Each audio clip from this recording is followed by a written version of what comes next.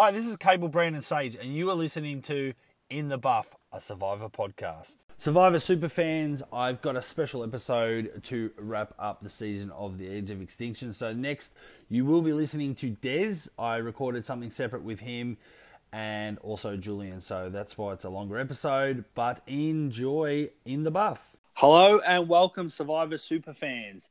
The finale is done and dusted for The Edge of Extinction, and did it create controversy and did it polarize the community? Hell yeah.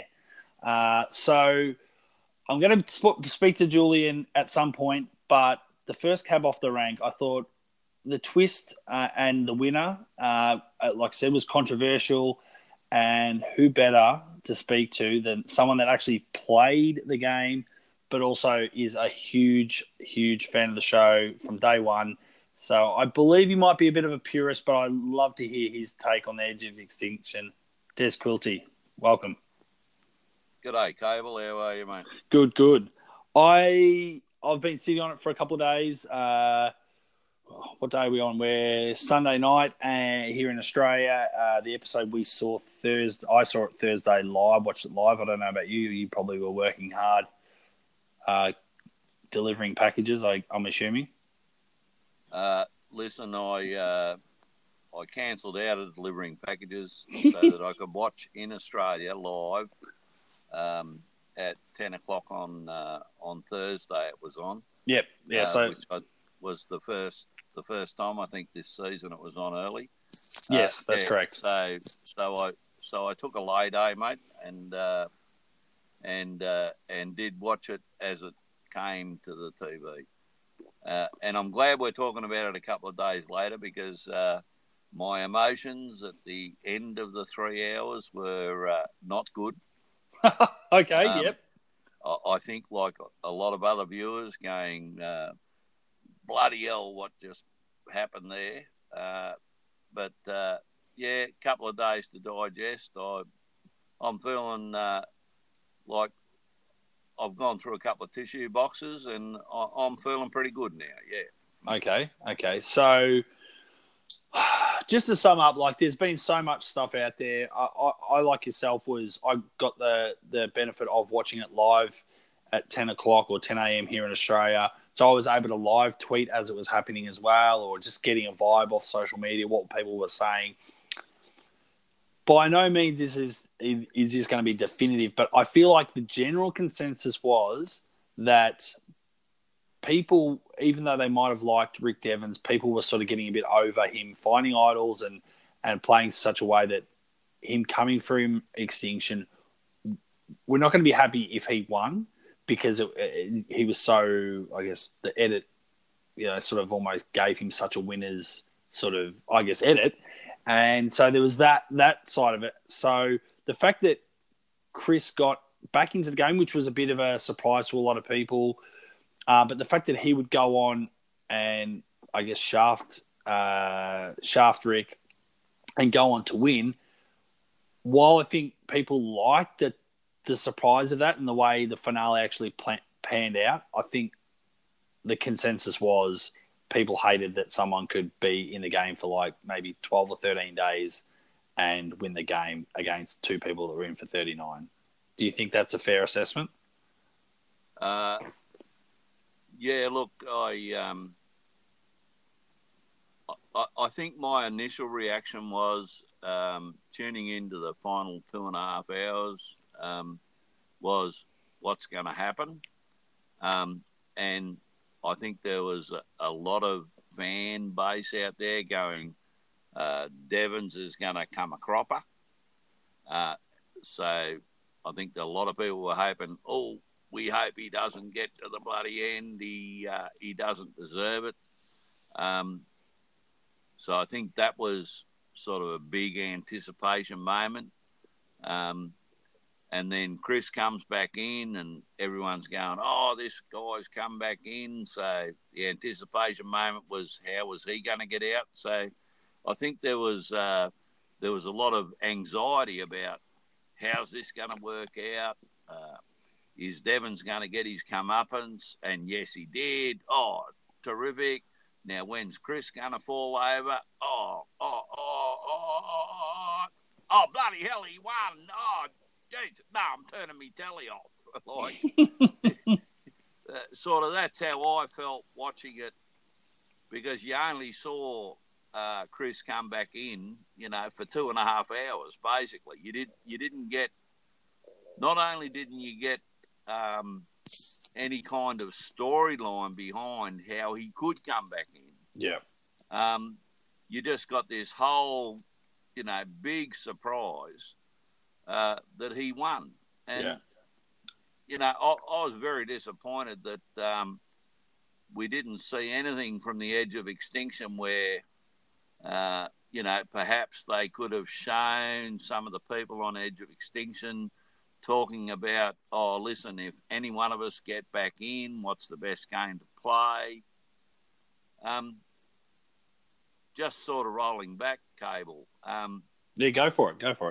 I remember much earlier in the season, they showed this clip of Chris suggesting before he got voted out that I've come into this game to play the perfect game. I'm going to get these alliances and so on, and it's all going to go down perfectly. I have a plan. And then they reinforced that again after he got voted out, where he went, oh, I came in here to play the perfect game, and obviously I haven't, and so on.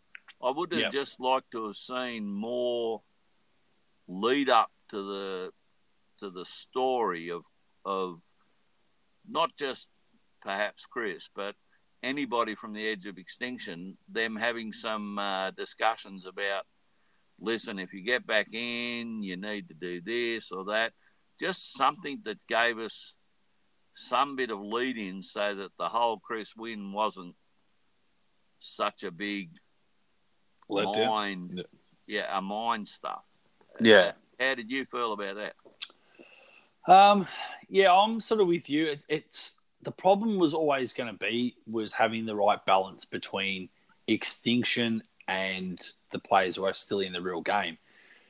I guess in a lot of ways, I think the consensus was that going to the finale, again, I can't speak for everyone, but again, following social media and listening to podcasts like from Rob and Ryan and such, I mean, I think the consensus was that, someone will come back in the game at 6, but they mustn't win or they must almost go straight back out, because we just don't have any story from those people. So I think there was a feeling that maybe Aurora would come back in, and I was sort of leaning that way, that maybe she's had a decent edit. Okay, she's in the game, but she might be one that will go out and then come straight back in. Or the other person could be Rick goes back out, but comes straight back in. Because it was hard, because the balance of, they don't want to show too much of Edge, but they kind of have to show us a little bit to see where everyone's at. But then they don't want to show too much of one person of Edge, because then that gives away that they might come in and they might have an impact on the game. I think personally, I'd love to hear your thoughts. I think while the twist was interesting, or the theme of the season, I think it's backfired on them by Chris winning. I think something they did not think about strongly enough was the fact that Chris was there pretty early. So he was maybe he was the third person there. So he was able to build up relationships with everyone that came there. And for a lot of people, he did not cut their throat in the game. So he was able to build these social bonds with everyone there. And I think that was the fear I know I had. I think Rob Cesternino mentioned it. I think Ryan Brick mentioned it. We all assumed Joe might be the one that come back. And the problem was that Joe would have great social connections with everyone too. So automatically when, you've got people at Edge building social relationships, you've already got a potential jury, a lot of jury votes just purely on that. So, I mean, what do you think? I think the twist bit them in the arse, to be honest. Look, to be honest, I probably liked the twist. I just think the show probably could have presented that twist better with some backstory for the people that may come back in. Just some snippets of information about how, they thought they might get to be sole survivor after coming back in, which we didn't see. So I think the editing probably, let that whole storytelling line down. I was a bit, I was on the edge of my seat with, Chris only just beating Jay to get back in, because I really thought, the whole pre-season was, this is built for Jay to come back in and, do stuff and whatever. But yeah, no, I liked the fact that Chris came back in. I just would have liked a bit more backstory to what was going on the edge, so that the audience could, appreciate that that part of the game was still in the game. Yeah. Do you think a rewatch? Like, I don't know if you're a person that rewatches seasons often. To be perfectly honest, I've got every season on DVD as it is, but have I ever really gone back and watched recent seasons? No. But I know a lot of people do like a rewatch, because you can sort of see it from the view, obviously, that you know the result, and then it's the little editing things or the little quotes they put in. You go, oh my God, they were sort of giving us little hints.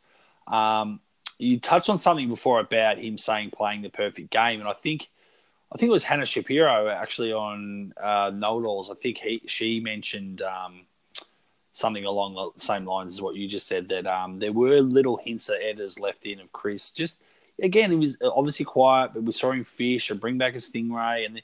And like you said, they sort of a couple of times brought up that whole haven't played a perfect, or wanted to play a perfect game. And then, it'd be interesting to see, going back on a rewatch, how that sort of plays out. But I agree with you. I think, unfortunately, when you're dealing with a show that's 42, 43 minutes in an hour slot, there's only so much you can see. And I think, unfortunately, they just either just didn't give us enough, or there just wasn't enough material to give, or I don't know. It's a really fine, what's the word I'm trying to think of? Like, it's a very fine tightrope that you're sort of balancing on to try and get the balance right, editing-wise, to give everyone sort of a fair story arc, but also maybe not tipping your hat too much on who the winner might be. Well, Cable, I've got to disagree with you. Anybody who wants to go back and watch the first bloody 16 episodes or whatever this show is to get any background information about why Chris, one, needs to give himself an uppercut and just not even bother doing that, because I'm telling you, there was nothing in there. I think the editors did a really poor job of building the storyline. Yep. I think the editors were under instruction to try and make it like a murder mystery, where we threw red herrings out there all left, right, and centre, and nobody knew what was coming. And they certainly got me. But yeah, no, going back and watching, I think it'd be a big waste of time to me. Well, it's funny you say that too, because like I said, I haven't rewatched a recent season for a long time. Like, I've gone back and, you watched Palau, Borneo, and the Australian Outback, and I've probably seen them a couple of times. And maybe that's I enjoyed the game a bit better. It was a bit more pure back then. But you bring up an interesting point, because there's not a hell of a lot for us to go back for Chris, but also it goes to show that him winning in a roundabout way, from the point that he got voted out to the point he got back in the game, everything that happened to all those players, all the blindsides, all the conniving, everything that happened was for nothing, really. Don't you reckon? Look, I just wonder whether the editors missed a golden opportunity. I'm sure that on the edge of Extinction, when Chris came back into the game, he made 3 big moves, and that to me seemed to be why he got awarded the jury votes. So when he was on the edge of Extinction, he would have absolutely known about the Rick Devens, David Wright half idle. So whoever was on the edge of extinction coming back into the game, I'm certain would have known that you're going to come back in the game with, a half idle, the two pieces of idle. Can I just jump in there? Now that you've brought that up, what were your thoughts on him getting an idle or a half idle? Did you like that or not? I don't know whether it's a matter of whether I like it or not, but David Wright and Devons had the half idle when Devons came back into the game. David Wright, hang on a minute. Devons came back into the game with a whole idle. The two half idles. And he had to give a piece to somebody.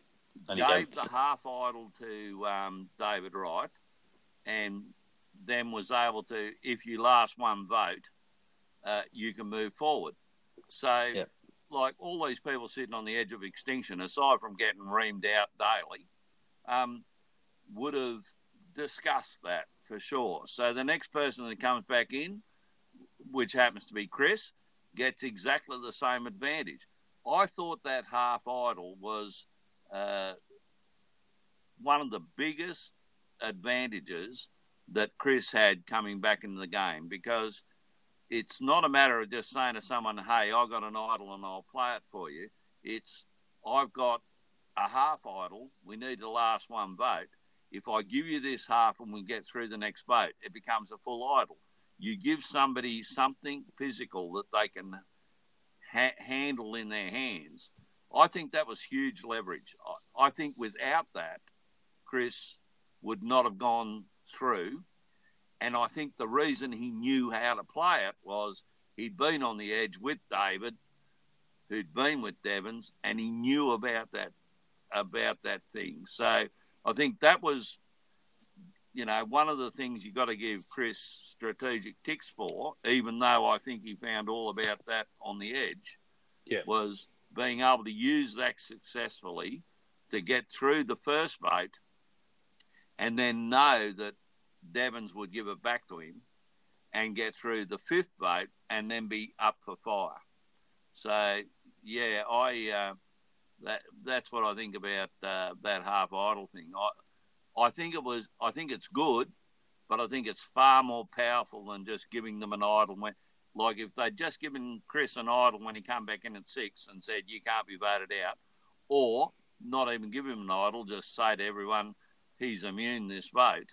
Giving them that half idle was huge leverage to build relationship and move forward in the game. What do you think about that half idle thing?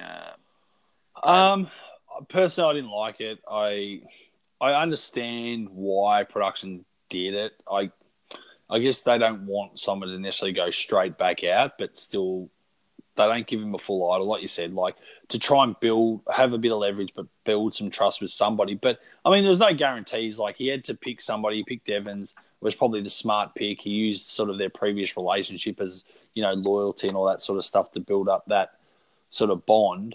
But there was no guarantees.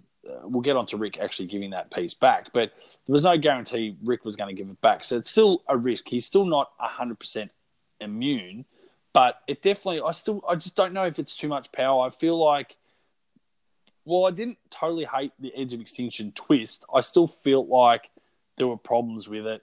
Like we've already discussed the editing, but I also don't like that players on the edge who have been voted out of the game had the opportunity or advantages, or to pass on advantages in the game to someone that's actually still in the game. So I didn't like that David could give Devons, an advantage at one of the immunity challenges. I just don't understand why people like that should be able to do that. But then I guess on the flip side is that they hope that, I guess, means that builds some sort of relationship.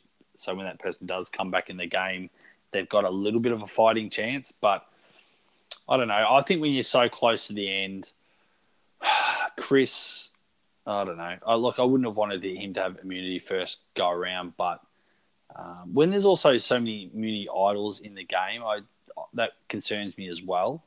So Rick had one, Lauren had one, then Chris effectively has one if they play it right, and then someone can win immunity. So it could almost get to that Surrey Field sort of game changes where at a tribal council nearly everyone can have an advantage or an idol and be protected, and someone could get Surrey fielded out of the game by no fault of their own, So I don't know. I don't know.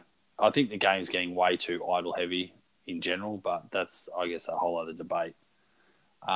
What do you think as Chris as a winner anyway? Like, that's the thing that I haven't liked on social media, that people have bagged out Chris and sort of got a bit personal. Well, at the end of the day, don't hate the player, hate the game. He played the game or the cards he was dealt and the way the game theme was set up, and he took full advantage of that and he won. That's not his fault. That's the problem with the game, potentially, if you've got a problem with him as a winner. And it's probably, then you could argue, well, did the jury make a poor decision? Or, again, I don't know, it's just their thoughts. Yeah, look, I think the split idol was a huge advantage, as I've already alluded to. I think the next thing that gave Chris a huge leg up was he knew about Lauren's idol. Yes.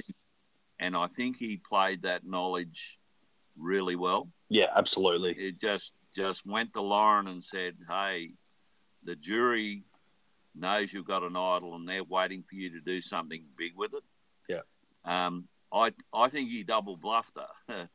I think he Jedi minded her there, because if he hadn't said that, Lauren would have probably just played that idol for herself.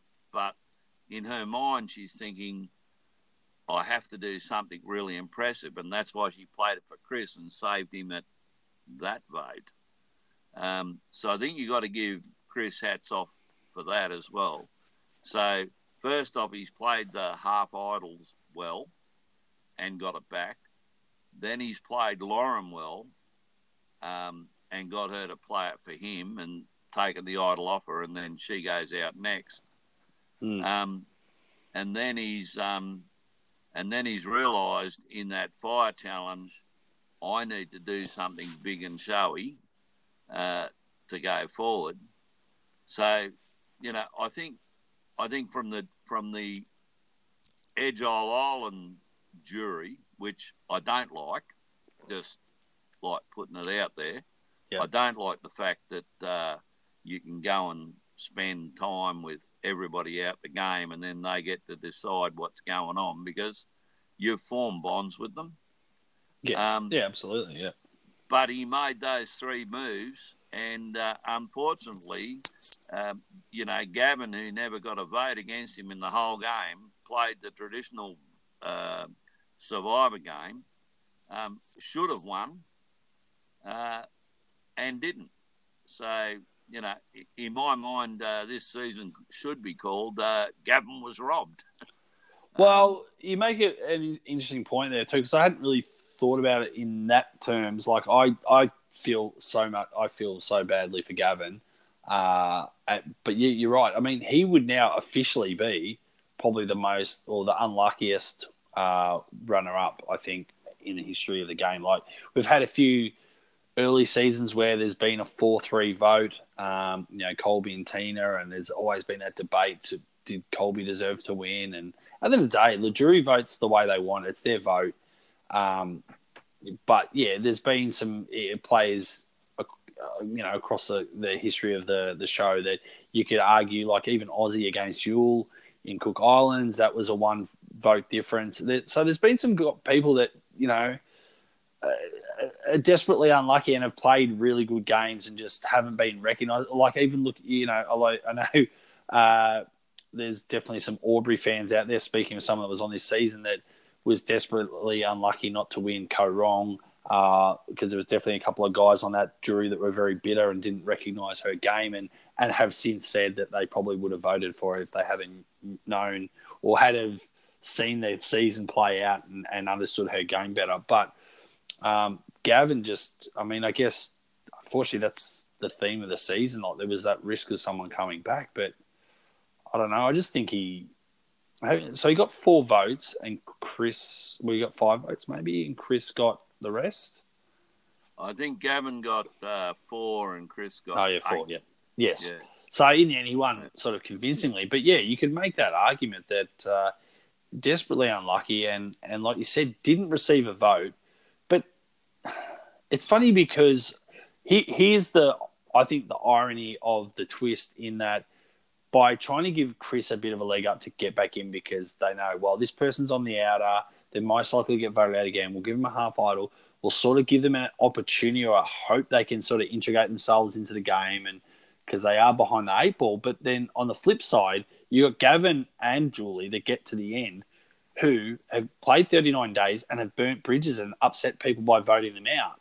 But that's the game. But then they're crucified at final tribal for that when Chris doesn't have that blood on his hands. So all of a sudden he's got the advantage. That's where I sort of find it's very hard. Like what was Gavin supposed to do? He could say, I'm trying to play Classic Survivor, and I think that was a great thing that he said. But unfortunately, that's Chris, I don't know. I think that's... Yeah, I'll just have to disagree with you here. Not about what you're saying about Gavin, but, when you said Colby against Tina, that Colby should have won. No, Colby was an idiot, mate. He should have taken Keith. Absolutely. Yeah. If he'd taken Keith, mate, he would have won in the canter. But he wanted to be, the knight in shining armour, and he paid the price for it. Yeah. I know. I'm just saying. Yeah. I don't know whether you or I would have been the knight in shining armour. God no. I think if I saw $1 million going up against Keith or Tina, sorry Tina, you're gone. I'm going against Keith because I want the $1 million. Yeah, but yeah, absolutely. I'm not really saying even though I was a Colby fan, I was kind of disappointed he didn't win. I'm not really arguing that he should have won, but I know that's one of those things that crops up. He should have won, man. Like the community, there's no doubt about it. Colby should have won. He just. Unfortunately, out in the outback, there was no mirror with Colby. You're going to win $1 million if you take Keith, because I'm sure if he'd seen that, he would have done it. But well, we're all different, eh? Yeah. But look, the Survivor game's changed. We talk about old players and new players and this strategy and that strategy and all that rest of that palaver. But I was gobsmacked that Chris won, and I didn't watching the show for the last 2.5 hours, seeing him come from a skid mark on a piece of toilet paper to taking out the whole season. I was gobsmacked and disappointed. I turned the bloody telly off and nearly kicked the thing down the street. But so you were really disappointed with the winner. I was disappointed that Chris won because I just didn't think that was fair. But I wasn't disappointed about Chris as a person. I was disappointed about the fact that the bloody show didn't give me any indication that this was where it was going. But after, sucking it up for a couple of days and having a few smokes and a couple of beers, Chris played the cards that was dealt to him, and he played them pretty well. So I was just disappointed the show just didn't give us any indication. They could have shown us out on edge, people talking about, what are you going to do if you get back in, how are you going to play it, and, what's the best way to get to the thing. I think people would have been much more happier if Joe had won that final immunity and he'd got back in and he'd done the same things that Chris had done. I just wonder what the reaction would have been from the fans. Anyway, that's what woulda, coulda, woulda. But, so that's how I sort of felt about that whole thing, Cable. What did you think about Gavin's performance, man? I think his problem, from what we saw in the edit, I think Gavin was more sneaky under the radar, but I still felt like he had a lot of control on who was going out. I think there's probably only one vote. He was kind of kept out of the loop. But I felt like for a long time, once he got upset with, I think it was War Dog or someone made a move and didn't tell him, or it might have even been Ron, and he got upset with that. From then on in, he pretty much had him and Victoria and Lauren, they got together and they were making a lot of decisions together. I just think he wasn't a loud, flamboyant, noisy kind of person that makes a big song and dance at Tribal, like a Rick Devens or a Coach Wade or any of those big sort of over-the-top characters. He just was a super fan. He kept his mouth shut. It was sort of, I guess, playing a sneaky kind of game, a bit like Victoria. Like Victoria, again, she wasn't a very loud, in-your-face character. She just was really good socially. But the problem is, these sort of players, unfortunately, sometimes the edit can't give us enough of them.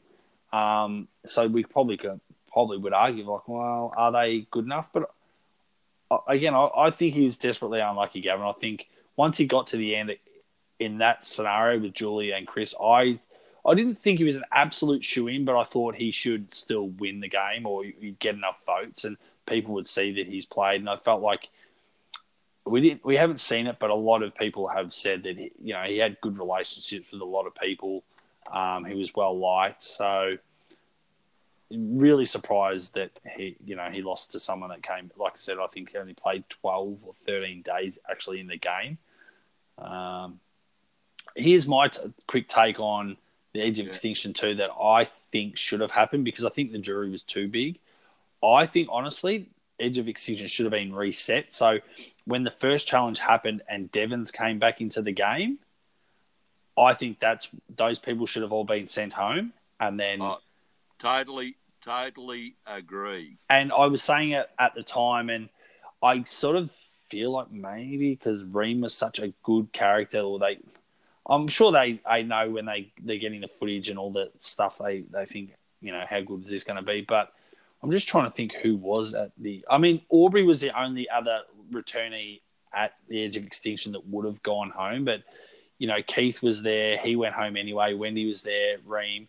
They could have reset it and said, see you later, because they thought they were going anyway, and then start again, start afresh.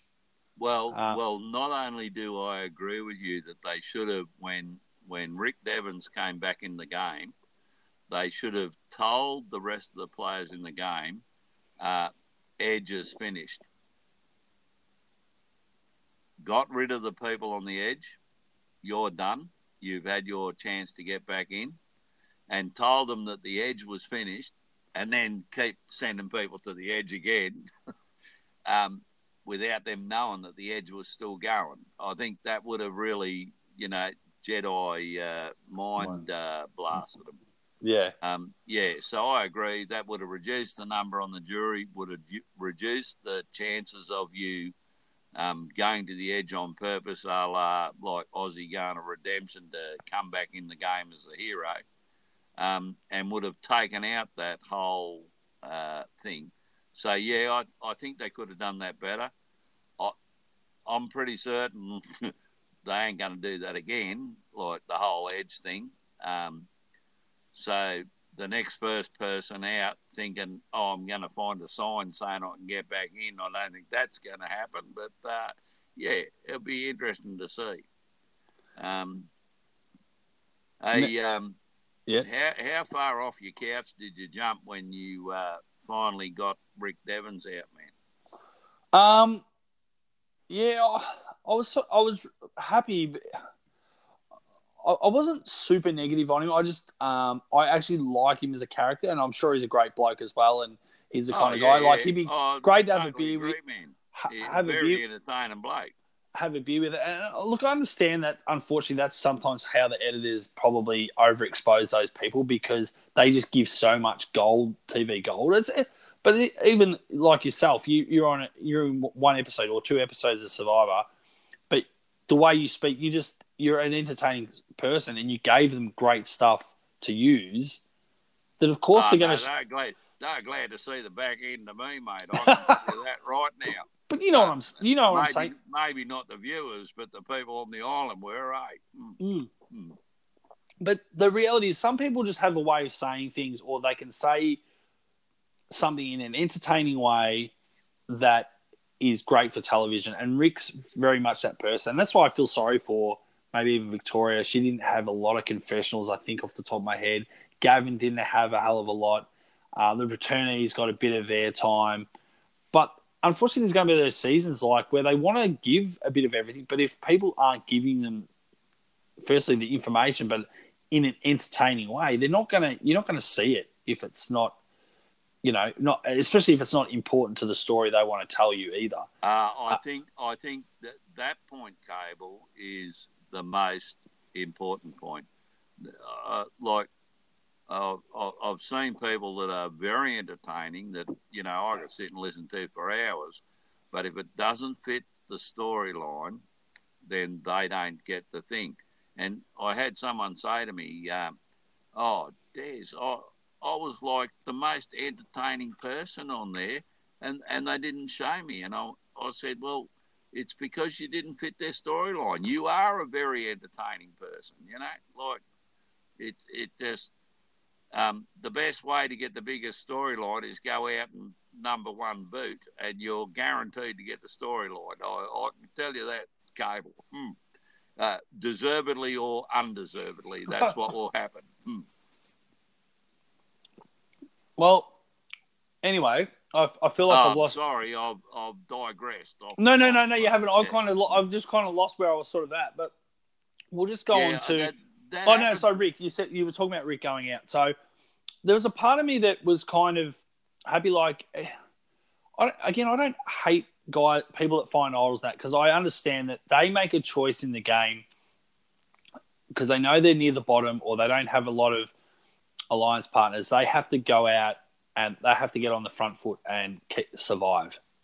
So full credit to, people like Rick Devens, who has been sort of, I guess, what's the word, compared to Ben Driebergen from Heroes, Hustlers, Healers, and even then before that, maybe Worlds Apart a little bit. Like, I know he won a few more immunities, but even Mike Holloway.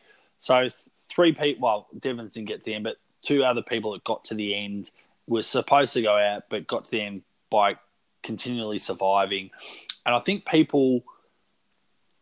fans like you and I, the super fans that love this show, we do like a good underdog story, but sometimes when the underdogs feels like it's just not handed to them, but, they have to kind of keep surviving by kind of, finding an idol, using it, saving themselves, and then going out the first thing in the next morning, finding it again.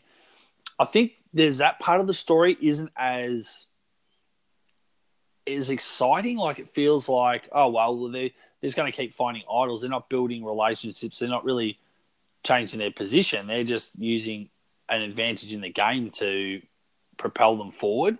And I don't think that doesn't rub everyone the right way. Look, for sure, we all have a hidden conspiracy theory inside us, and when you see somebody continually finding idols every time they play them, and it looks like, holy fuck, production must have just took them straight to that point. I understand the conspiracy theories are just going off in everybody's head. So yeah, I'd agree with that, man. That it turns the super fans off. The casuals love it, because the casuals are going, oh, come on, Rick. Come on, man, just find another idol. It's pretty simple. Just go and look in the bush. Yeah. So there was a part of me that was like hoping and then when the episode started and he found another idol, or he had found another idol, he won an immunity, he had a half idol with Chris, and then he was able to make two fake idols to, stitch the girls up. I mean, it just felt like, oh my God, this is just going to be a cakewalk to the end. And of course, then Chris made the smart move of, going to fire with him, and that was the end of Rick. And I was definitely sort of happy about that. But then the fact that Chris ended up winning, I was kind of like, I kind of would rather have Rick got to the end in the end. Like, I would have felt better about that, if that makes sense. But that's the thing, I can't. Oh, really?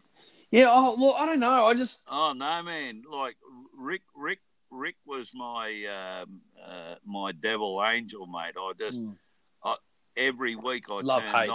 Yeah. I turned on. Oh, Rick's got another idol. Oh, Rick's won immunity. Come on, you guys, just get rid of this bloke, Yeah. please, please. And when he got voted out, mate, Yeah. Cheering. I didn't have a hole in my roof before I watched that episode, but when he got voted out, mate, I just shot up to the moon. I was so happy. Oh, Rick Devens is gone. Oh, it was just like cheering. If I'd had a bloody foghorn on me 700-metre bloody ocean liner, mate, I'd have been blowing it the whole way down the Sunshine Coast. You'd have heard it down in Melbourne, man. I was just so happy that after all the luck that he'd had, I mean, he was very entertaining. I'm not saying that, but I was just so rapt that it wasn't going to be Rick Devon this season. Of course, at that stage, I didn't know it was going to be Chris. Otherwise, Yes. That probably would have like plummeted me down to the bottom edge of the earth. But anyway, I was rapt. That's why I said to you, how did you feel when Rick finally like got dispatched? I was pretty happy, man. Well, no. And look, I'll have to say though, I was happy that Chris made this huge move, and I liked it. I agree with all the reasons why he did it, and it was the smartest move. If you get, no one's going to beat Devons at the end, so get rid of it. And that was the shock, I guess, for everyone of the episode was that, well, apart from Chris winning, but Chris actually doing that and actually taking out Rick, because I think people thought he'd become invincible and he was a certainty to win the game. So I think the surprise factor and to be able to not feel like, you know, Rick was actually going to get to the end and win, all of a sudden, like, well, at least, yeah, I don't know, I don't like the seasons where the winner's so dominant and it's so obvious, because it's just, they're just not as enjoyable seasons. It's simple as that. I mean, for me personally, there's been some great winners that have dominated the game, but they're just not as entertaining to watch because they get a lot of airtime generally and they just run rings about a lot of the other players. Yeah, well, you watch that AFL football, don't you? Yes. Cable, yeah. So when the favourite, who's the strongest team in the AFL at the moment? Geelong are on top, yeah. Geelong. Yeah, right. Top, yeah. So the team on the bottom comes up against Geelong to, 1 against 8 to go to the grand final, and the underdog wins, mate. Like, there are so many people just so happy. Eh? Oh, yeah, absolutely. Yeah. And there's a lot of people out there going for the favourite that are, slashing their wrists. But, yeah, it's a great moment. And it's a bit like that when Chris went against Rick Devons and, like, you thought, oh, this is a great move. Will he be able to bloody beat him? And he did. Like I said before, I thought Rick played a bloody great game, mate, with the cards that were dealt to him and his fortune. But I was just so happy to see him gone. I did not want to look back next year and go, oh, the winner of Survivor 38 was, wait for it, newsflash, Rick Devons. No, I didn't want that. So you must have loved the little thing that he did for Ryan Brink. Oh, what did he do, man? Oh, did you? You haven't heard that yet? Oh, well, Matt. No. So Matt, your mate Matt Tarrant did the interviews with. Hang on a minute. Hang on. He's not your mate. Matt Tarrant's an acquaintance, not a mate. But go on. Yeah. And Matt did the exit interviews or the finale interviews with the final 6 for Ryan, and then I know Ryan shared on Twitter, maybe Facebook, I can't remember, but there was a sound clip of Rick Devons doing the kind of the news intro for Brink of Reality podcast. Oh, good. I'll have to look that up, man. Yeah, look it up. Yeah. So I guess we'll sort of. Is there anything else important you want to say or think about? Because I'm sort of. I feel like I'm a little bit over the season now. I feel like it was a little bit anticlimactic. Just any thoughts on? Like, I know you're a big fan of Victoria. I felt like she played a good game, but her edit sort of really fizzled out towards the end. Yeah, I felt very disappointed. I thought the final votes were quite indicative of the feeling this season. I think it was all four that voted for Gavin were the people that played off the edge, and all 8 that voted for Chris were on the edge. I think that's right. Stand to be corrected.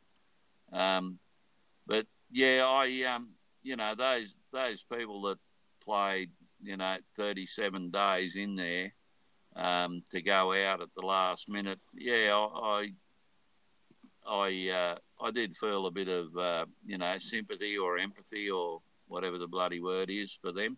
I think Chris deserves the winner Guernsey, probably because he went in saying I'm going to play the perfect game and went to the edge early and lasted that whole time. Came back, played his 3 advantages well. So yeah, I have no discourse against Chris being a worthy, Survivor 38 winner. Yeah, and we'll be happy to see him back to have another go, man. So, well, yeah, I'll have to support you on that. Like I said earlier in the podcast, I've been very don't hate the player, hate the game. I think Chris, while it's not for me as a purist and a lover of the game, it's not the game I probably would have voted for. But again, I wasn't there. I'm not on the jury. But I will give congratulations to Chris because I guess he couldn't play a classic game of Survivor because the theme wasn't classic Survivor. He played his best in that theme and the way the game was set up. So he got his opportunity the second time around to come back into the game. And at Final 6, he, used his advantage well. He built a relationship with Rick and Lauren. He got Lauren to play an idol. He won immunity when it counted. He did the ballsy move to go to fire. So he played the best that he could, I guess, in the small amount of game time he actually had to put himself in a position to win. And the jury gave him the vote. Whether you think it's fair or not, he did what he could, and I guess within the parameters of the game, and he won. So full props to him. Am I super happy necessarily? Again, it's not his fault. I was just super happy with the twist. In the end, the way it played out, no. But it's just the way it is. At the end of the day, Des, have you ever been happy with every winner that's ever played? I bet not. So, and I've never always been happy or never really loved some of the winners. But that's just how it is. There's going to be some people you gravitate towards for whatever reason. They remind you of a family member or you worked a similar job to what they do or whatever it is. There's different reasons why we follow certain people in Survivor, and you're not always going to necessarily gel or love every winner that's ever won. So, but Chris seems like a lovely guy, pretty popular and well liked. So, congratulations to him. I think he got married 2 weeks ago. He's now officially a Survivor winner. Yeah, no, I probably agree with just about all what you said there, mate. You just got to play what's on the plate in front of you, and he did that, and he got the chocolates. So yeah. So with me to discuss the finale, the controversial finale, I have Julian now. Hello, yes, controversial indeed. I think that is, no one would argue with that point. Yes, good to talk about it. Now you've had it was very similar to Des and myself, had a couple of days to sit on it, think about it, analyse it, get it right in your head. Actually, take me back to the moment you watched the finale. what was your initial response or feelings? I went through a roller coaster of emotions, actually, during the finale. Like, I almost turned it off at one point. It's funny you say that. I don't want to jump in because I know most of this part of the podcast will be I'm just be talking to you and you'll be talking. I'm interested to hear your thoughts too, but you had the same thought, did you? Or? No. What you said about turning it off, I sort of was a little bit like that at one point. I was like, I think one of the moments was when Devon's found the idol again. Like, but also but then when Chris had one in his bag, I'm like, I just did this big. I did that, almost like that eye roll. That's like, are you kidding me? Yeah. And so I was watching it live. Des watched it live. You were watching it live. Yeah, I was watching it live. Well, I think I saw your tweet say something about this is just jumping the shark, CBS, and so that was your moment. Okay, but I thought, am I the only one? But you just said that. I've since in the coming days heard a few people were frustrated. I think Des said that Des was saying something about sort of turning it off or throwing something at his TV screen. But the other, because I was live tweeting at the time, obviously, another survivor, Brian Corridon, who is again from another season of yours, he put out a tweet and he was pretty much, I'm done. I'm going to switch off kind of thing. And that was, I think I'm pretty sure I retweeted that or retweeted it. Yeah, same. Or something. So, I mean, sorry to jump in, but I think that's definitely a big, I think there's a lot of people like that. A lot of people. I think it's interesting because your moment was regarding that half idol that Chris got, right?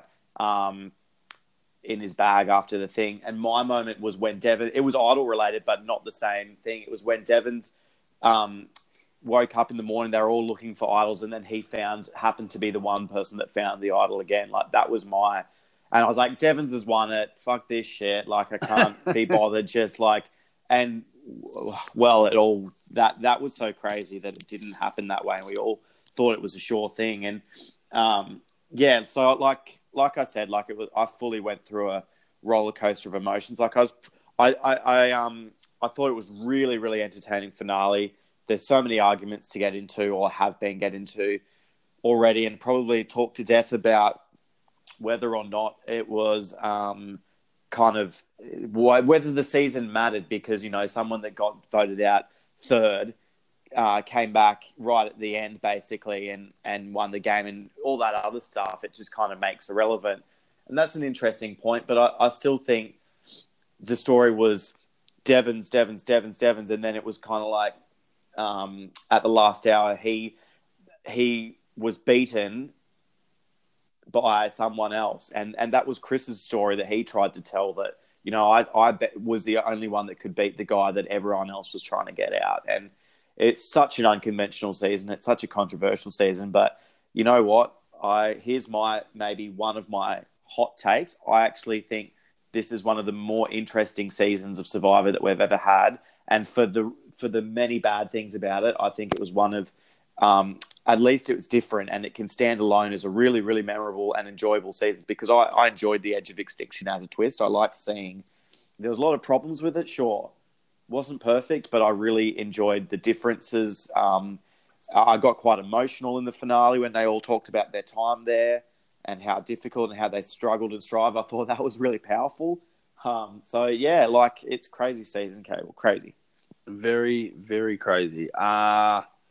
Look, I'm happy to bring up points, and I'm happy to hear you out, because I still don't know how I feel. I don't know where it sits. I think initially I had once, and this is not an anti-Chris rant either, but I because the way it played out, while I agree with you, and I think another thing that has come up, a lot of people have actually said that the finale was really entertaining. They enjoyed it. They kind of enjoyed the twist that it wasn't Devon's that won, and that he got taken out in a big move at Fire by Chris. And there was a couple of things that definitely happened in that episode that made it a really good episode, like really high up there in the, when you sort of think of all the sort of all-time episodes. But the actual general product, as a whole, because Chris won, like you said, like it feels like that whole middle part of the game that we're invested in, the pilots versus passengers, all that stuff became irrelevant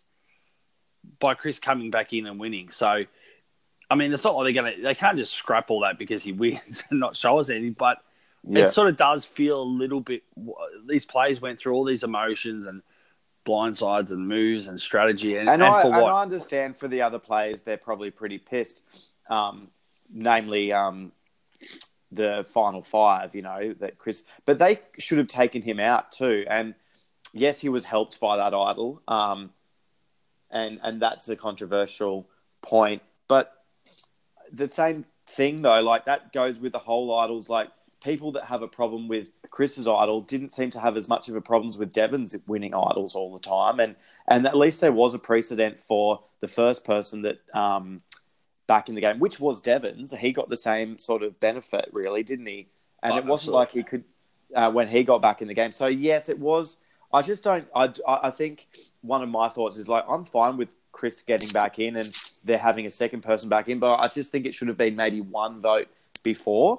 Do you know what I mean? Instead of at the final five or whatever. I agree with you. I think they should have come in at seven. Yeah, instead of making it 6 again when he got back in. Yeah, I think because that person can potentially come back and be that swing vote, or at least that's where they have a little bit of leverage potentially. There's a bit more time to get them out. I mean, but that said, there still was a bit of time to get Chris out. I just think, and like I guess I'll just go in and say this now because I actually think all the people saying that Gavin should have won, yes, but really, what Chris did more. I honestly think, and I know we don't see a lot of Gavin, but I really think that you've got to do stuff these days in Survivor, and Gavin really didn't do enough. Like he just didn't, and Chris did more than I think in his short time in terms of moves that Gavin did all game, and that's why he won. Like had he have been with other people, if Chris had been with Lauren, I don't know if he would have... Lauren and Julie, I don't think he might have won. Yeah. I just don't think Gavin's game was that impressive. I know he played a good, solid social game, but so many people can play a good, solid social game. We see that every season. There's several people play. It's just not enough. It's just not enough. Yeah. And it's not like that Chris didn't really have very much competition. He sat next to the right people. So it's sort of like... I think he did a really, really good. He sold his game so well too. But so from my point of view, I'm still finding it hard to reconcile Chris winning because I hear what you're saying, and I think Gavin was more of an under the radar player. Was trying not to be loud and flashy like a Devons. He was the opposite, and there's no harm in that, and that's his strategy. I heard his exit interview with Rob.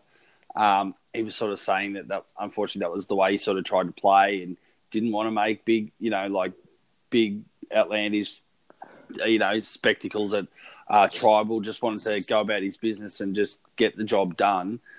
And that's the problem. I think you're right. I mean, from season to season it can vary, but I think there is still this. Depends on the Well, I still think there's this big. You got to have big moves. You got to show people your resume. Blah blah blah.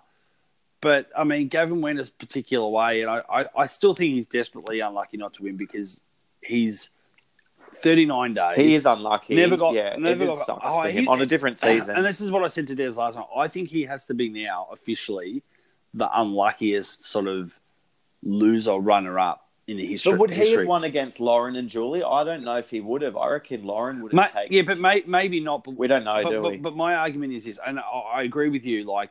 Chris did all this amazing stuff with the cards he was dealt in those last couple of days, right? Do you know what sucks? Can I just say something really quickly? Go. Do you know what sucks for Gavin mostly? And this is more unfair than Chris getting that half idol and stuff at when he got back in. This is the most unfair thing for Gavin is that Chris, and this is what I kind of have a problem with, that Chris had time with the jury. You know what I mean? And I said this halfway through the season. Yeah. He had time to build all those relationships. So that was always going to sort of be votes kind of more likely to go his way because Ream had never met Gavin and other people hadn't barely played or met Gavin at all. And that was an unfair element, I suppose, if we talk about unfairness. Well, absolutely. And that's the point I was sort of going to get to. And I think that's the one big thing. I know we discussed it hypothetically if Joe got back in the game. I know we've discussed it. I know Ryan Brink's discussed it. I know Rob and Stephen have discussed it. He almost did. I know. So I know. I feel like that was a thing that people started to pick up on. Hang on, that's potentially a disadvantage? Like in previous seasons, like where it is a Redemption Island type twist, would people vote for that person when they got back in? You don't know. Yeah. It's a hypothetical. They were voted out. Blah blah blah. But in this scenario, it was effectively the outcast twist. But again, Chris being the prime example, seeing he was an early boot, he was able to spend so much more time with all these people and have a social connection, get fish, and just be a good bloke. And he doesn't have any blood on his hands. Apart from Ream, he has no blood on his hands for anyone else voted out in that game at all. Whereas Gavin has a lot of blood on his hands from that jury. So if there's any bitterness... I suppose so. I suppose Gavin does. Yeah, I take your point. So that's where I sort of think, geez, that's kind of unlucky too. Like, whether Chris played an awesome game or not, I think's not irrelevant, but he's got a massive leg up, like, from that side. Yeah. So I definitely get what you're saying. I just wonder if production, when they really thought out the twist, firstly, did they think so many people would knock... The implications. Well, did they think more people were going to do a Wendy and Keith and quit? I think so, yeah. And so that sort of backfired. And then did they really think about the connections those people would make on the edge for the person coming back? I think here's what I think should have happened. I think when Devons got back in after Edge of Extinction, all the people that didn't win that challenge should have probably gone home. And then... Well, do you know what I mean? Yeah, this is exactly and then it should have reset. This is exactly what me and Des said, and I don't know. I can't remember hearing anyone else say it when I've listened to podcasts. I'm sure Rob or Ryan or someone else has mentioned it as well. But that was my problem with once Devon's got back in, it should have reset to 0, and the edge people go start again, and they shouldn't have been part of the jury because I just think that just added. I don't know whether maybe that could have been a plan, and they kind of hedged their bets. If there was a bit of gold there with Ream and Aubrey, was it worth keeping them in as a storyline, device maybe? But I mean, apart from them, they would have lost Aubrey, they would have lost Ream. But Chris couldn't have won then because he would have. And that's the other interesting thing. But I do think that would have been the better way of doing it. They didn't know then if Chris was going to get back in. Production didn't know anything. But I do think the people then on the edge that were to become the jury, yes, they might have spent a bit of time, but at least they would have played with the people that were in the game. Like, do you know what I mean? Like, it was pre and post merge.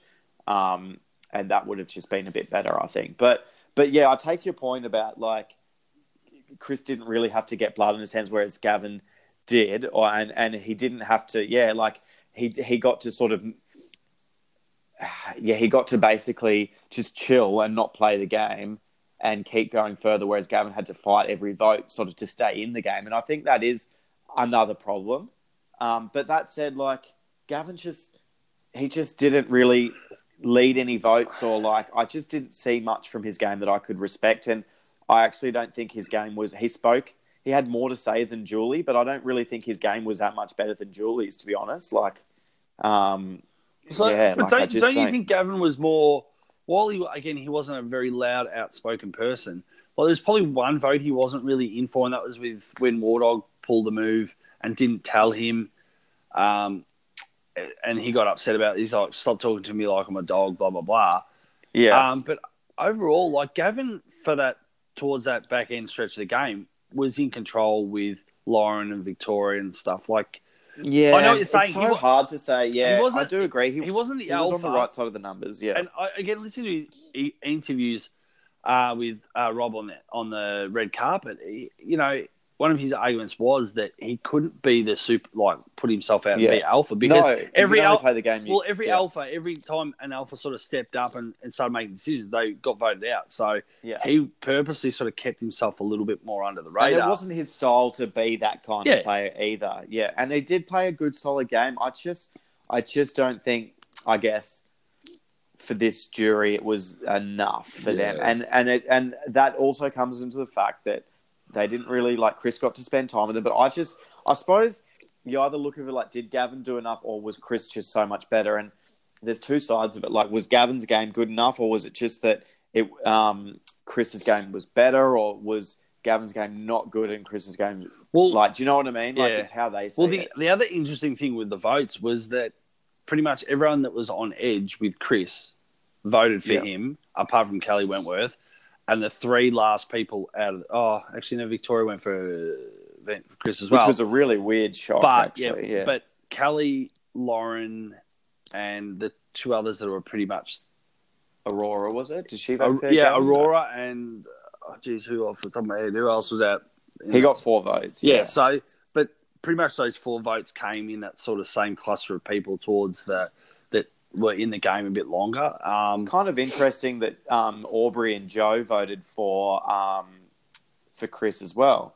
I don't know. I wonder, because they're seasoned. Well, Aubrey is particularly seasoned, but Joe knows. Like, it's just interesting. Like, I just think all of that's so true is what we're saying, but I also think Chris played like he did enough that the jury could really get on board and be like, you know what, it's different than someone just getting back into the game and sort of just being sort of there at the final 3. Like, he really made a case for himself, and like they're like, well, I feel good about like giving him a vote, and they can justify why they voted for him based on the fact that I reckon his move to give the necklace up was just the smartest thing he could have done, because Gavin wanted to earn that glory, because Gavin knew that he needed something on his resume. That's why he's like, I want to do the final. And Gavin kind of knew that. Like, he was worried about that all the time. Yeah. And Chris sort of stole that thunder from him.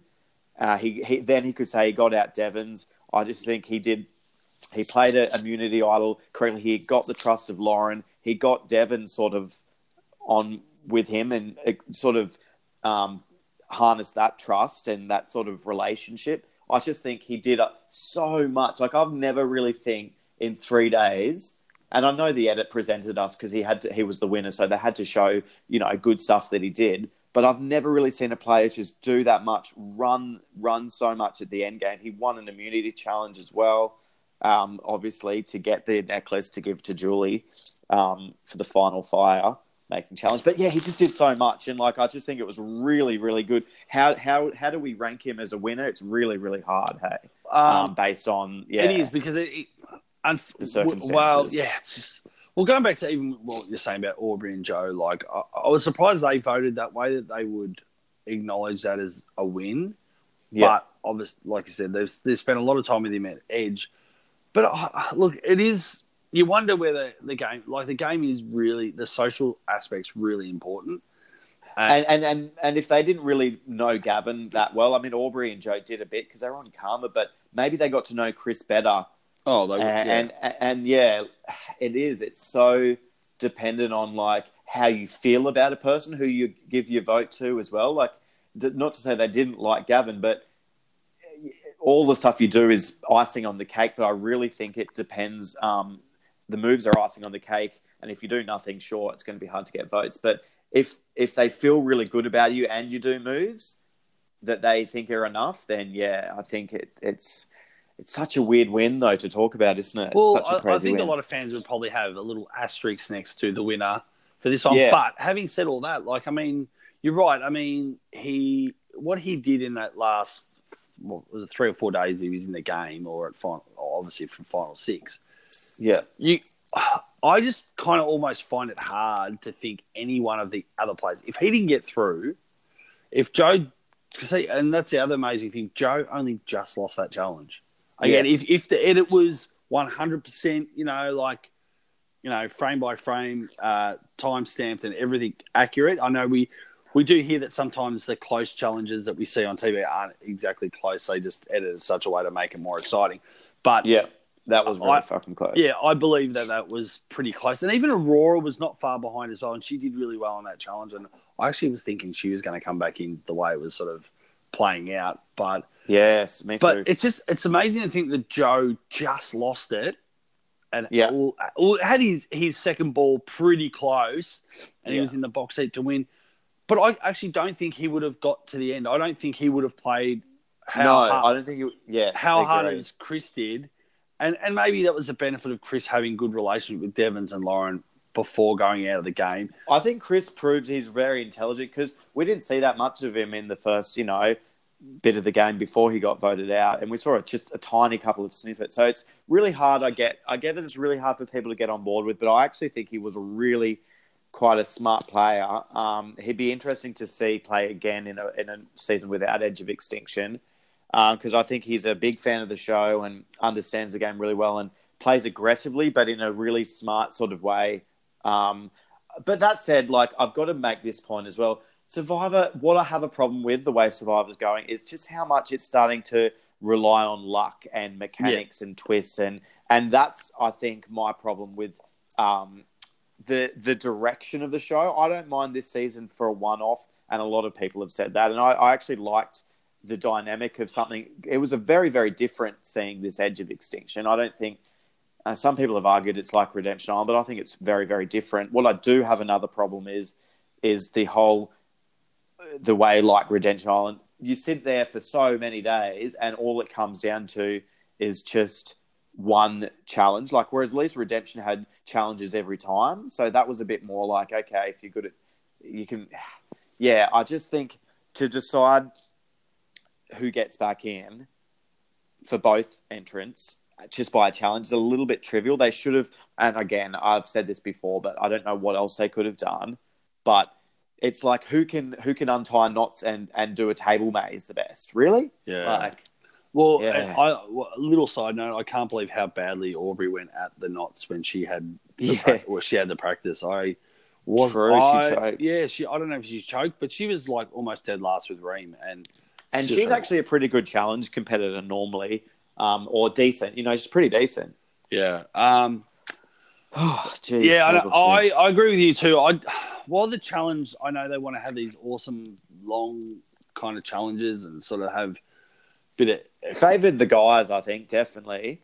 I know they're not huge on endurance challenges, but I think in that scenario, you got to dig deep. If you really want to get back in the game, you got to stick it out. I think I saw Shannon Gates. Love her tweets. She's got a lot of good takes. She said that it should be a Palau style thing, like Ian and Tom did. Okay. A real, not like endurance in the fact of a bit of some people are going to be better at holding on to something, but kind of like they did in the Australian Outback, standing on a fucking perch, ultimate willpower rather than who's better at balancing this for as long as you can. Do you know what I mean? Yeah. Oh, absolutely. That's a good segue into Shannon Gates because I don't know if it was her tweet that I actually saw because I long story short, I did see someone tweet. She's had a lot of tweets. She's had a lot of good tweets. I know.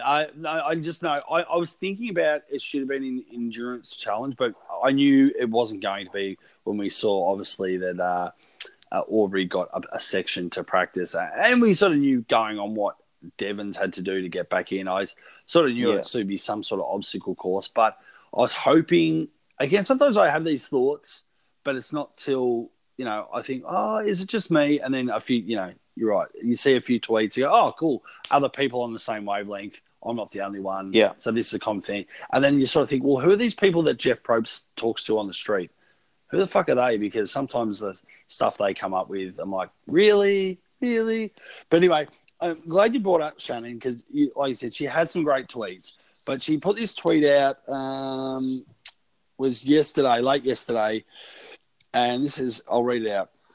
The argument that you can only play the hand you're dealt is annoying because the dealer was rewarding failure. Getting voted out earlier, not winning the first Edge of Extinction challenge was the avenue to an idol, info, relationships, and a lack of tricky social politicking until 6. #Survivor. And I know one of our good friends, Linda, she sort of commented and liked it as well, and I did, because I think that's a good sum up of, I think, why people are a little bit disappointed. Yes. I think she commented on that tweet in the thread that this season that she said the other players would have been better off to fail in some ways, than stay in the game, because it's kind of rewarded you failing this season based on the fact that there's an incentive, because if you're on the Edge of Extinction, you don't have to vote anyone out. You can build relationships with the jury who are going to vote for you and not annoy anyone at the same time. You've got direct access to the jury, mind you, which was a really good strategy when Chris came back into the game. I think he played it quite well, saying I've got information. My brain's a bit slow. Obviously, I think he and the other players on Edge workshopped what the best strategy would be for the person that gets back in the game. Mm-hmm. But yeah, Shannon Gates' tweet there is what's your thoughts? Because I basically agree with a lot of it too, but I can't hate well, you can't hate the player, you hate the game. Yeah, and she's sort of saying hate the dealer, which is the show. Yeah. Yeah. Look, and that's what I agree with. And I don't hate the show that much for this instance of Edge of Extinction, but I do agree it's really unfair for the other players in many ways. Yeah, it's again, it's a hard one, because I think, like I said, with the hand he was dealt by that crappy dealer. Chris played amazing in those last few days. I absolutely give him credit. Like I said to Des last night, give him massive props. It's just, look. Having said that, he seems like a nice guy.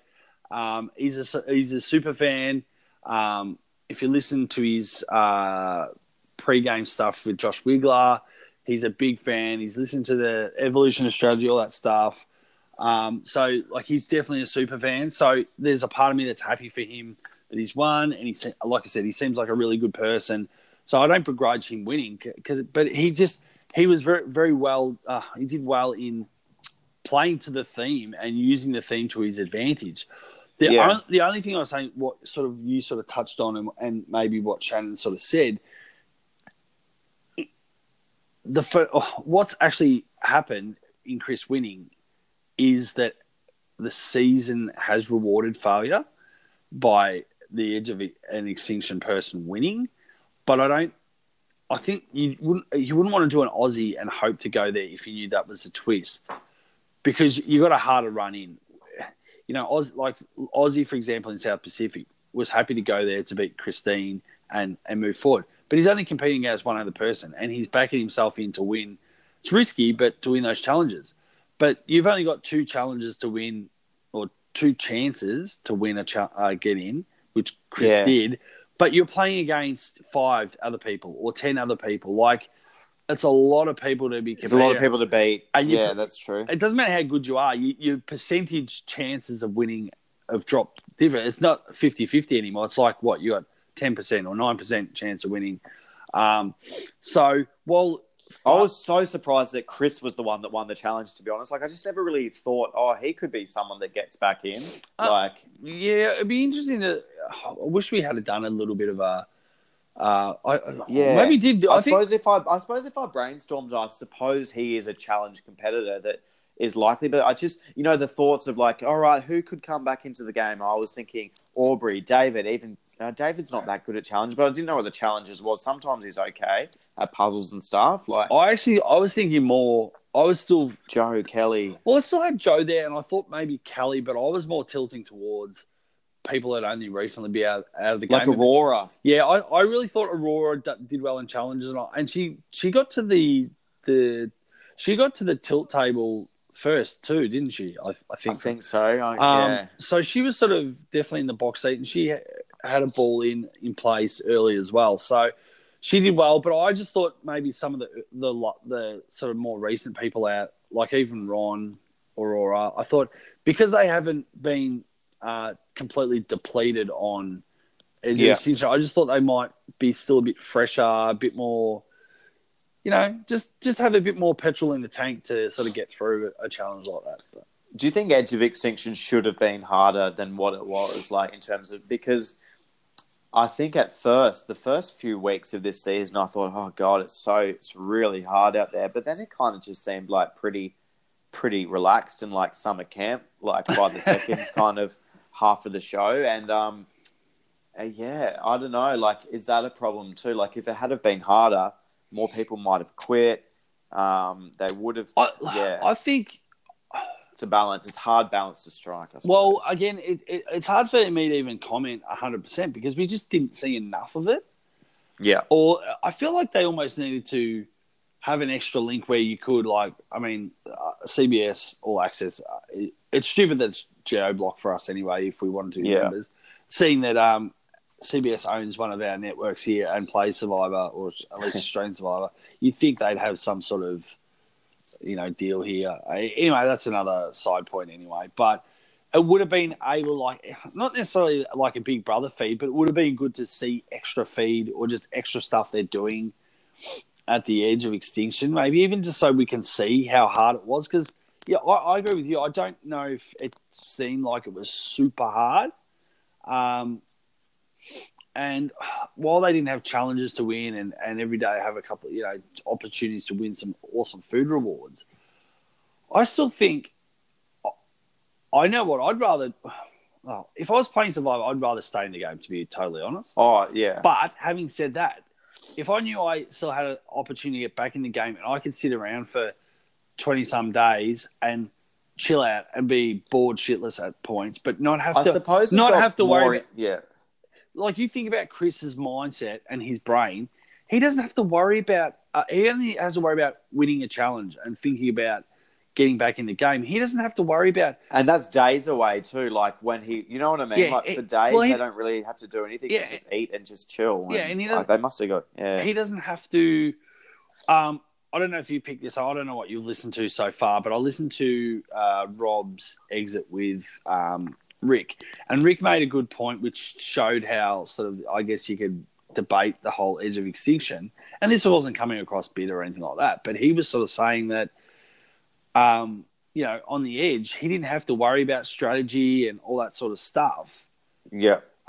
He was able to have a nap for 4 hours and not worry. Whereas once he was back in the game, he was go all the time. He didn't want to sleep he was just, had to go find idols, had to do this, had to constantly plot and scheme, and that mentally, and just I don't know, I just feel like that's it was really, the Edge was really conducive for them building really really solid relationships. Like, I've watched Ponderosa, and you can see how close all the people on Edge really got, like, and that's a lot closer than the normal sort of game that you can get. So yeah, it was I think, to your point, like, we just didn't see it.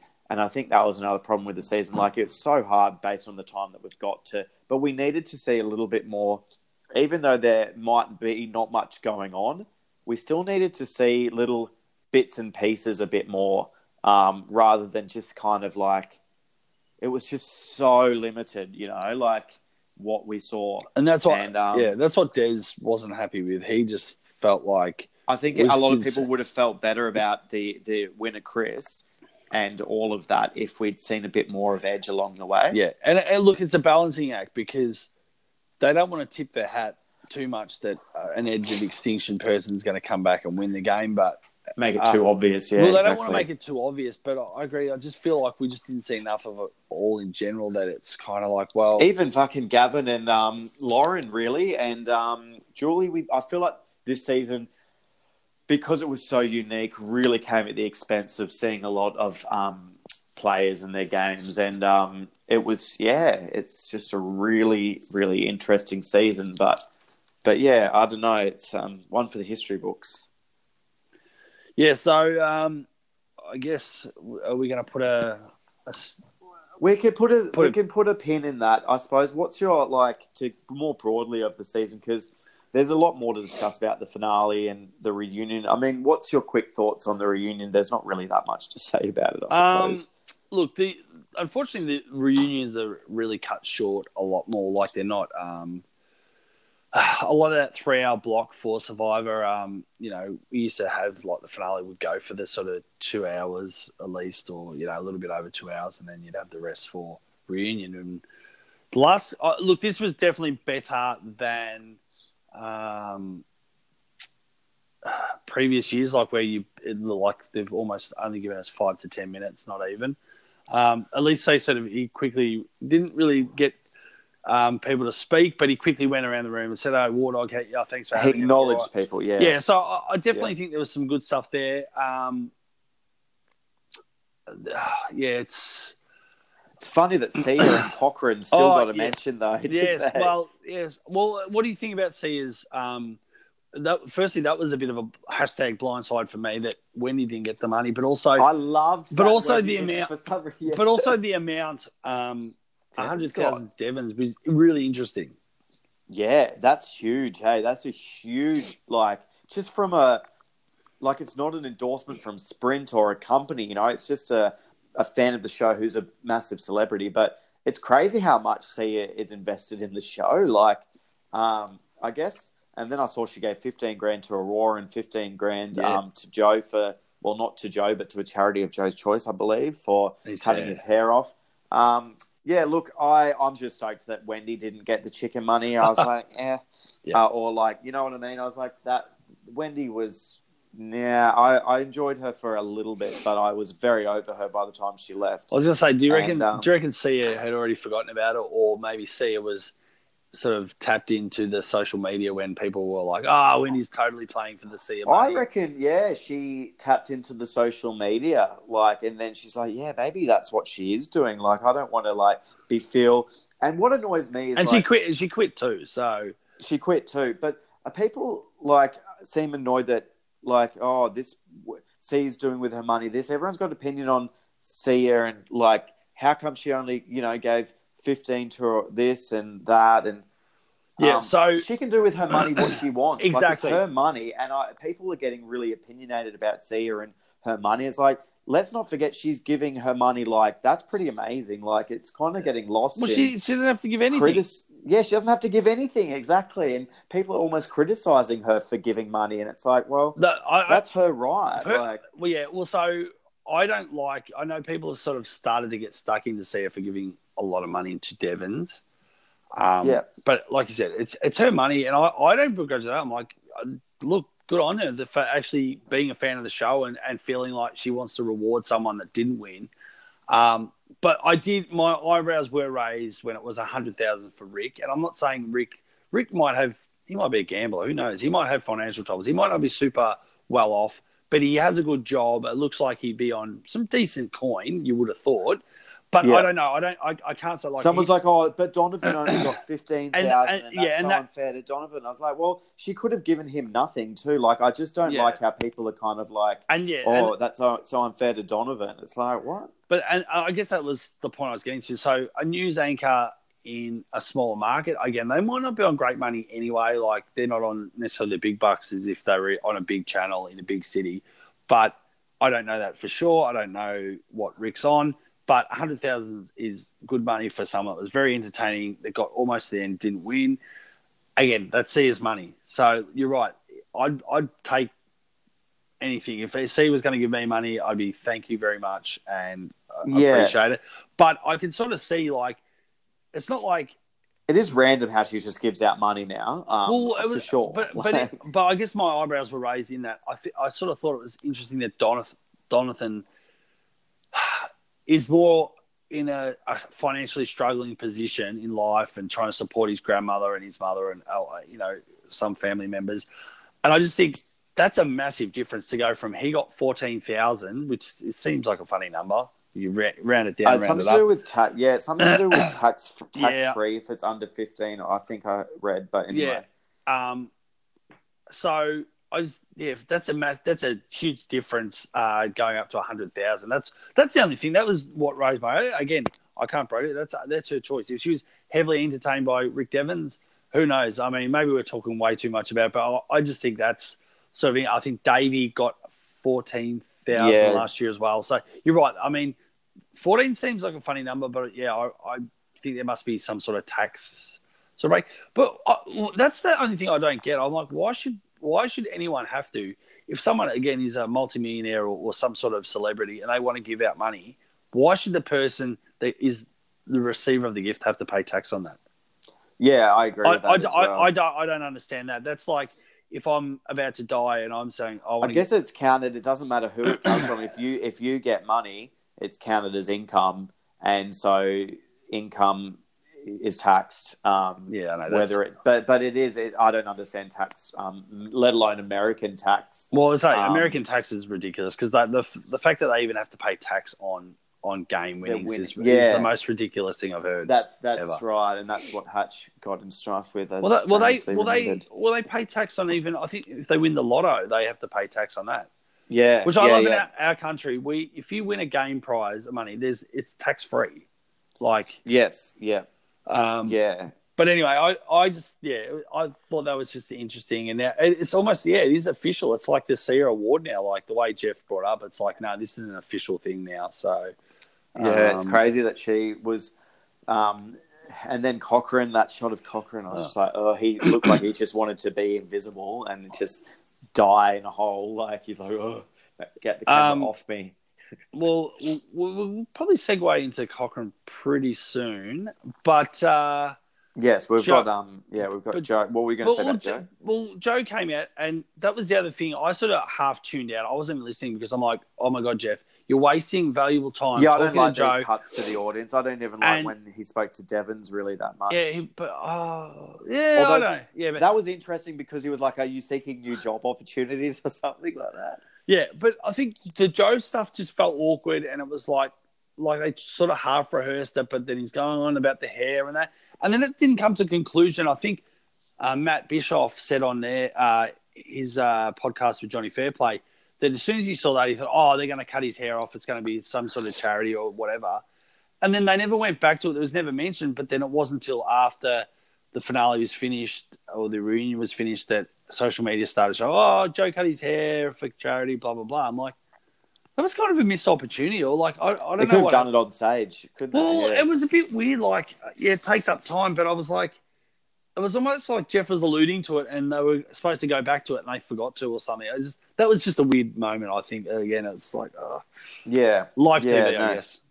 I suppose I thought. Well, I didn't really think about it till you said, but then I guess they could have mentioned it then, and by the time it actually got to the reunion and after the votes had been read, then he could have been on the stage, like with his hair done, haircut, and then mentioned it again, like tied it all up again instead of seeing it on Twitter that yes, he had his hair cut off and this was the photo of it. But I guess it was. I just think it was a really, really interesting and a pretty exciting finale. To be honest, it was just crazy that Devons really was almost it almost was a foregone conclusion. Like if he had have just won that fire challenge, he would have won the game. And I think Chris knew that. He's like, well, there's no point. Like, if I don't beat him, he's going to be in the final three with me. He's going to win anyway. So that was the 100% the right move. He's like, what's the point of like getting to the final three and pleading my case as good as it could be, which, if I'm sitting next to Devons, it's just not going to be good enough.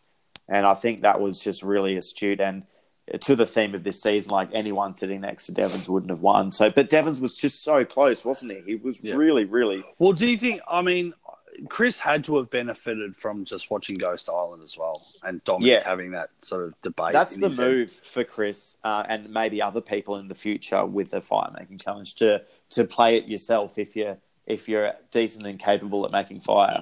Having said all that, I think I can't remember who even said it in the episode, but it is interesting that both Chris and Devons kind of had to take risks because they were sort of hypothetically they were on the bottom because they were the returnee from Edge. But you do It is funny that there's parallels between them, isn't there? Yeah, but I can't remember who said it on the jury or who said it in a tribal, but the reality was they kind of get to a point, well, they get a second chance. Now it's time you get to play with house money and you got to just take those risks. Like you got to go, well, technically they go for broke, yeah. And that's where I think that's unfortunately like, I think just hate the twist. If you're not a fan of the winner, it's not their fault. I just think hate the twist because that's the twist You allowed can that to hate happen. that. Yeah, I think this is maybe closing sort of remarks now on the season. But my thing of this is like, I really liked the twist in terms of enjoying something, seeing something different from Survivor this year.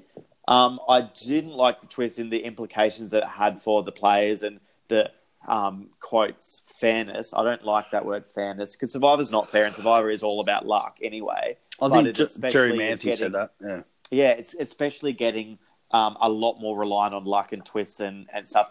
But that said, as a TV product, and this is where I come down on the season, people like saying worst season ever. It's got to be in the bottom 10. It depends how you look at it, really. I actually found this season a lot more enjoyable than any of the recent seasons. Maybe bar David versus Goliath was a better. But I didn't think this was that much worse. Like a lot of the recent seasons, I liked it a lot more, like because it was different and it had a really. I liked the returnees. A lot of people don't like the returnees with new players. I get that point, but I actually liked it.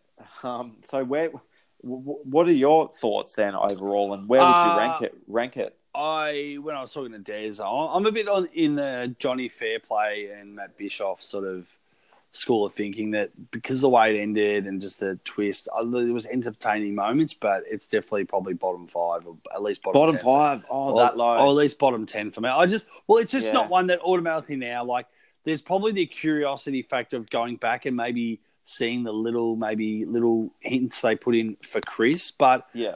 apart from that, it just feels like almost a little bit of a nothing season because, again, there was so much of that gameplay and that jockeying for positions in the middle that became irrelevant. Yeah, and there's a lot of stuff we just never saw, but it's interesting. Okay, so yeah, I think you're probably going to be. A lot of people are basically thinking bottom 10, bottom 5 even, like you sort of were thinking. It's interesting for me. This season is it's hard to rank. I think everyone would because it is such a different season. But for me, it's so memorable, and it's going to be way more memorable, depending how long Survivor goes, than anything like season 30. Even Game Changers isn't memorable, and it should have been. Like I feel like this season's so much more memorable than Heroes, Hustlers, Healers, Game Changers, Ghost Island. Even Co-Wrong, it's more memorable than. Like, and I know really? No, see, I personally, look, Survivor's a very subjective thing, but it is, and it's recency bias. I think because I've just finished, maybe people would argue. Of course, you're going to say it's memorable, but I know, but yeah. I like Co-Wrong, so Co-Wrong is an underrated season for sure, but I don't feel like it's that memorable. A lot of the stuff that happens in it either. Yeah, I hear that. Look, you're right because it's so controversial. It will kind of get remembered. Well, whether it's good or bad, will get mentioned a lot. It will be something that people will always go back to. That doesn't mean it's good, though, I suppose. Yeah, I don't know. I just think there was so much entertaining stuff in that middle part with Ron, Wardog, Kelly, David, the whole passengers versus pilots and Julia getting voted out in that tribal. But, okay, it got Gavin and Victoria and Rick towards the end, but then just Chris coming back and winning, kind of you go, well, what was all that for in the middle? Like, it just... Yeah, it's a hard narrative to spin. It's, I don't know, God. For me, I haven't really completely given my thoughts to where I'd rank Chris as a winner overall. I think he's better than a lot of other winners, though, actually. I still will say that. But he's hard to rank up high as a winner, and this season's hard to rank up high as a season. Now that you brought him up as a winner, and we're sort of winding it up, I feel like on social media too, that's where the blindside for a lot of people happen. They're like, "Who's Chris?" And then it's like, how do we in the last episode get this guy that we don't even know, pretty much don't know his name, come back and win the game? And I think that's the other criticism that we just not that he was invisible, but we just didn't see enough of him. And I mean, that's definitely something you don't see every day or every season with a Survivor winner. How can they though as well? But I agree. Like, you didn't see enough of him, but if they had have shown heaps more of him, it would have made it very obvious. Oh yeah, I liked that they left it a bit of a surprise because my other criticism, if it's too obvious, I thought Devons was winning, and that was too obvious and too shit and too boring. And I was like, he's been shoved down our throats, and it wasn't that like I didn't enjoy him as a character earlier on. I was really enjoying him, but it was just becoming too sort of obvious, I thought, with his edit. But again, it didn't happen. I was going to say now, so while I'm very high on a lot of editing things they tried this season, I thought were really good, like the flashbacks and stuff like that. I did like a lot of the editing and some of the choices they made. I haven't really... what's the word I'm trying to think of?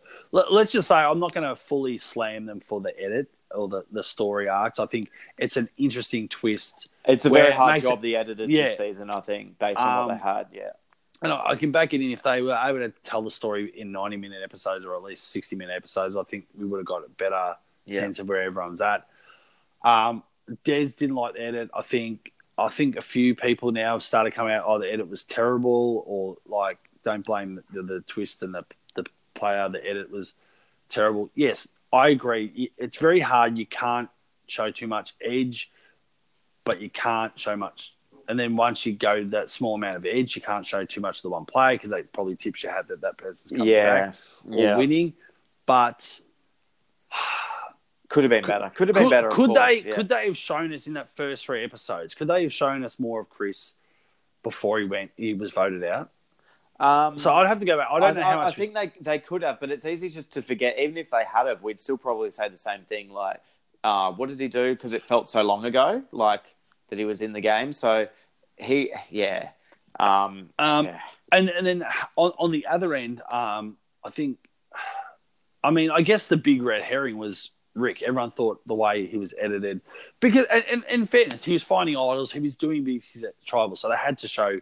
He was shown a lot, but then I wonder if they could have, because he didn't win, maybe they could have just culled that back a little bit. Like, show us a lot of Rick stuff, but still maybe don't give him every bloody confessional, or let someone else tell the story. I reckon they should have developed, and there's not really as much excuse for this. I think they should have developed Gavin, Lauren, and Victoria and Julie. Victoria a bit more. And like maybe not all of them in as equal as Mounts, but I even think Gavin barely had any story until until his girlfriend came back in. That was the only real thing we knew about Gavin. Like, so people like we knew nothing about Chris. Well, also didn't know much about the people in the game too. So they really fucked with us with the blind side, because everyone just thought Devon's pretty much like, and the editors just like plot twist basically, like, here's the story of someone just taking away from Devon's. And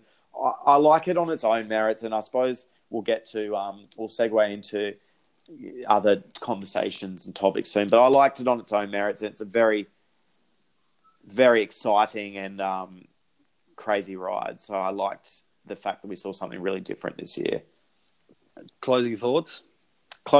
That's my closing thoughts. Do you have anything to close? No, I'm done. You've said a lot with Des. You're done with it. You're happy to move on to yeah. Well, there you have it, Survivor super fans. That is the Edge of Extinction wrapped up in a neat little package. We are done and dusted with that season, and we are moving forward. Many thanks to Julian all season, and special thanks to Des that's chipped in, Andrew Torrens, and the amazing Teresa T-Bird Cooper. So some things to look forward to in regards to Survivor. We're going to be previewing a Melbourne Survivor, which was a fan-made couple of days game. That's exciting to look forward to. We have some stuff me and Des and Julian have talked about season 40 and season 39. Thank you to the listeners. Hopefully you stick with us for a little bit longer, and hopefully you'll hear us talking about season 39. Until then, signing off. Bye.